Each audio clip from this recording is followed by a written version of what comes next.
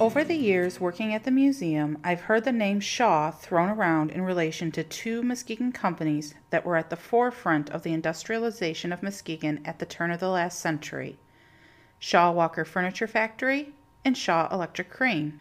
I knew they weren't connected, but I honestly had always heard more about the businessmen involved who did not have the surname Shaw: L.C. Walker for the Shaw Walker Furniture Factory and John Emery Jr. for the Shaw Electric Crane. So I thought I would do some digging into why these two companies had that same distinctive name attached to them. I started with Alton Shaw, president of Shaw Electric Crane.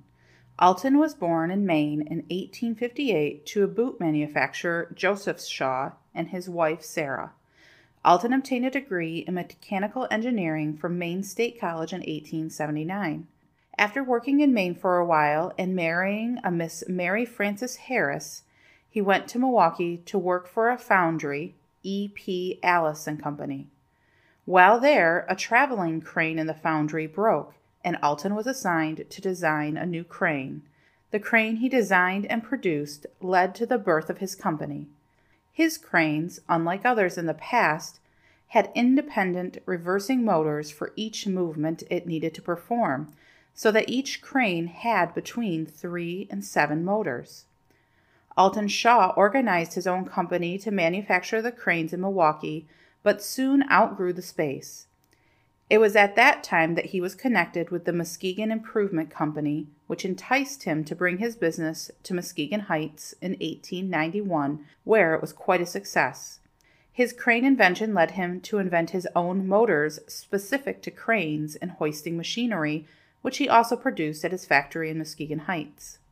In 1895, at the tragically young age of 37, Alton died here in Muskegon of a perforated appendix leading to other complications. He was preceded in death by a daughter, Manila Shaw, and survived by his wife and a second daughter, Alta May Shaw.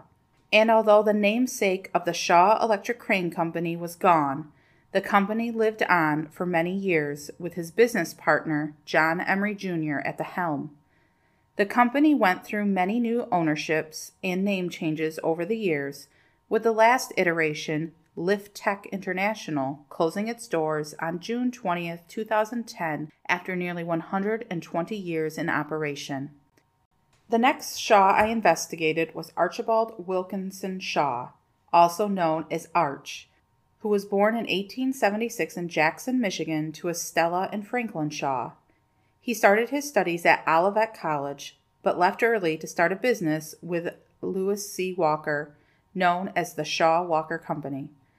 They initially specialized in printing card indexes for various businesses, along with manufacturing the custom wooden cabinets to hold them, and their business model was to sell via a mail order catalog. They installed their own printing press to be able to print both the index cards and their own advertisements. They soon expanded into the sale of desks through a contract with the Grand Rapids Desk Company and quickly grew into the office furniture giant that most Muskegon residents know. However, what may be less known is that in 1900 they also published a business journal called System with the subtitle A Magazine of Business. This arm of the business, called the Shaw Company, grew and was relocated to Chicago. And by the fall of 1903, Arch Shaw and his family moved to Chicago so that he could oversee the publishing company.